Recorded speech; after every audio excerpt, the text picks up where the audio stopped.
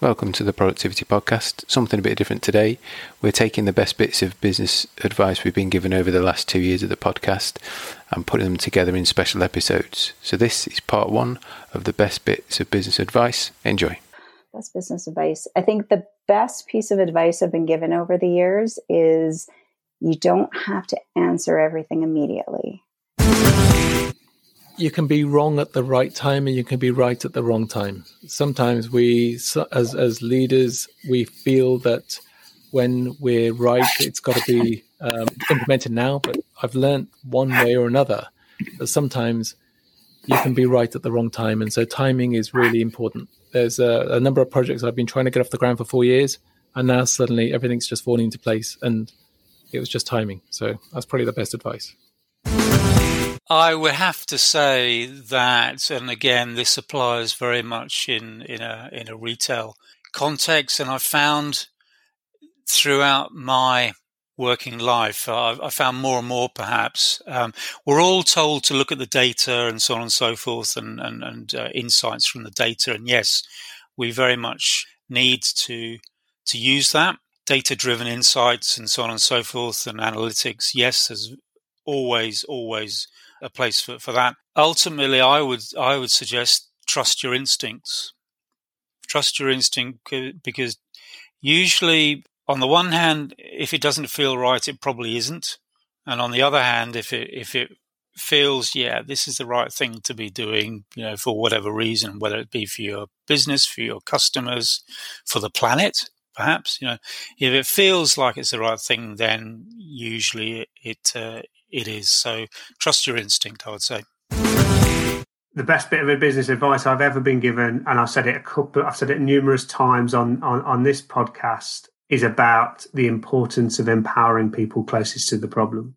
I would echo that, and I've echoed that and use that in every organisation I've worked.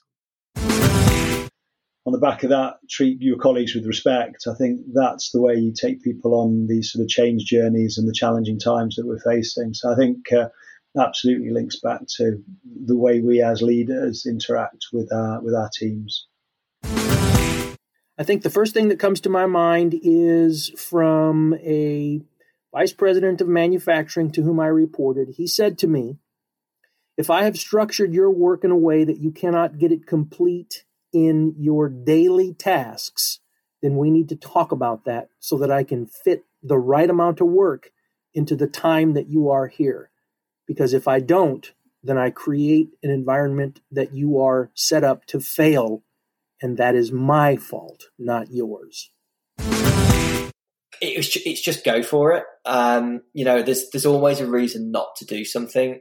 When I look back to the day that I incorporated Odoo on Companies House here in the UK and registered it as a business, my wife was 8 weeks pregnant and we picked up a dog 14 weeks before that. Some people would say I'm absolutely mad. I would say it brought me the biggest focus of my life because, all of a sudden all that new parents and responsibility was hitting on the shoulders. And here I am, we're 22, 23 months old now. Business, the team is 15 people. Revenue should have kicked in a few months ago, didn't quite because of COVID-19, but it will be in a few months' time. We've been literally around the world, during that time. And don't get me wrong, there's been challenges, it's been stressful, there's been lots of sleepless nights, but I wouldn't change anything for it. And if Greg hadn't phoned me that day and said, I think you should go for it, and I said yes, then I guess I'd still be, maybe even start still working for him, wondering what if, and don't ever allow what if to stop you. I'd say it wasn't given to me personally, but John Maxwell talks about how everything rises and falls on leadership. And so being able to pay special attention to bringing in people who have good qualities there, but also people who can cultivate other people, and then being able to build that into the Bite Ninja platform is just something that's extra special out of that, but it's definitely held true. I would say it's move fast, change before you have to. The family business is all about tradition and doing things the way they've always been done, and that may have been fine before, but in 2021, I'm afraid that may not be good enough to keep your business open. You got to adapt with technology and try to be more efficient. Wow, that's a big question, and been given a lot because I've needed a lot of advice over the years. But I think maybe it's just sort of what's developed my mindset around this notion of relevance and resilience, and just not fearing change, right? So understanding the opportunities that those create for the right reasons. So I think, embracing change, or I guess my mantra is sort of, the only thing that's constant is change.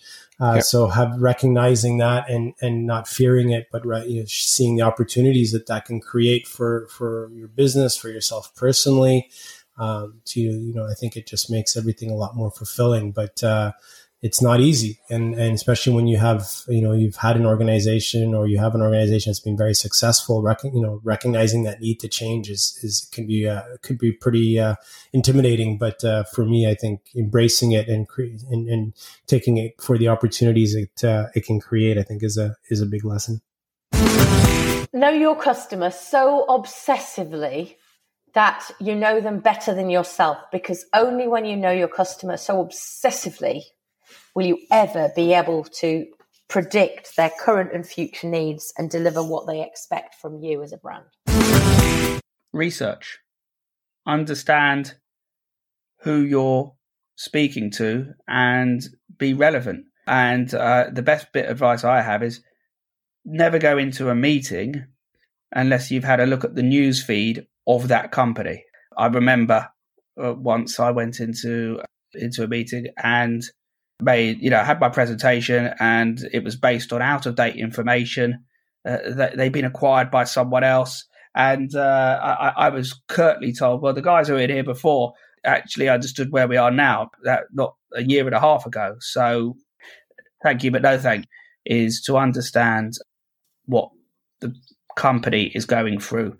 That's more important than trying to peddle your greatest and best technology. That will come. We have the greatest and best technology, that I'm assured. But I think that advice really is something that I've taken to my core. The best bit of advice I was ever given was actually, if you're sure it's the right idea, act now, do it. The worst that can happen is it doesn't work and you try something else. But if you think you've got the right approach, act on it and then see what happens. Oh, that's a really good question. Probably I'd say keep the faith. I think running a business, particularly a business I set up from scratch, it can be a roller coaster and so many ups and downs. And obviously things like COVID coming from left field as well, keep the faith, keep focused on your vision to help customers and why you set up the business. So for me, that's helping small businesses to make and save more money using data. So yeah, keep the faith. That's probably the best advice I've had. I would always say openness and transparency. I think too much organisations, people and staff try and do what's right for their boss rather than what's right for the organisation.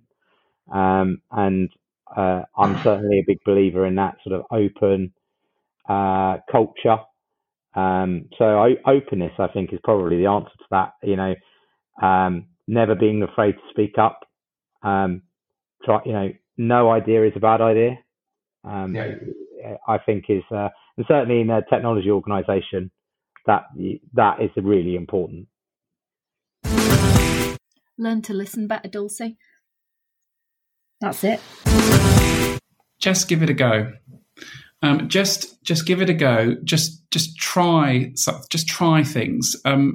Failure is great. At Finder, we have one of our many philosophies is that if it's 70% right, that's more than good enough. Don't wait for something to be 100%. Just give it a go and learn from what you experience, whether that's raising money, launching a new business, hiring a team member, launching a new product feature. Just give it a go. If it's 70% right, then that's more than good enough. But just give it a go. Life is far too short, if nothing that the past 15, 16, 17 months taught us. Just give it a go. It's not the sexiest piece of advice, but I have to say one thing that I've learned working in startups is that cash is king. And this applies definitely to my startup, but also to any startup and any company. Managers and leaders will be concerned about cash for reasons that they have to make salary payments. They have to make sure that the business is sustainable, and I think that is a very important consideration when you are talking to other businesses. When you're negotiating or when you're trying to set up a partnership, that is going to be something that they'll always be thinking about. It's a very real consideration, no matter if you're a very small team like us of 6 or a larger multinational of 60,000. I would say remember that cash is king, and that really, really matters. Well, I think I've been given lots along the way, and I've also through working with lots of different organisations learned a lot.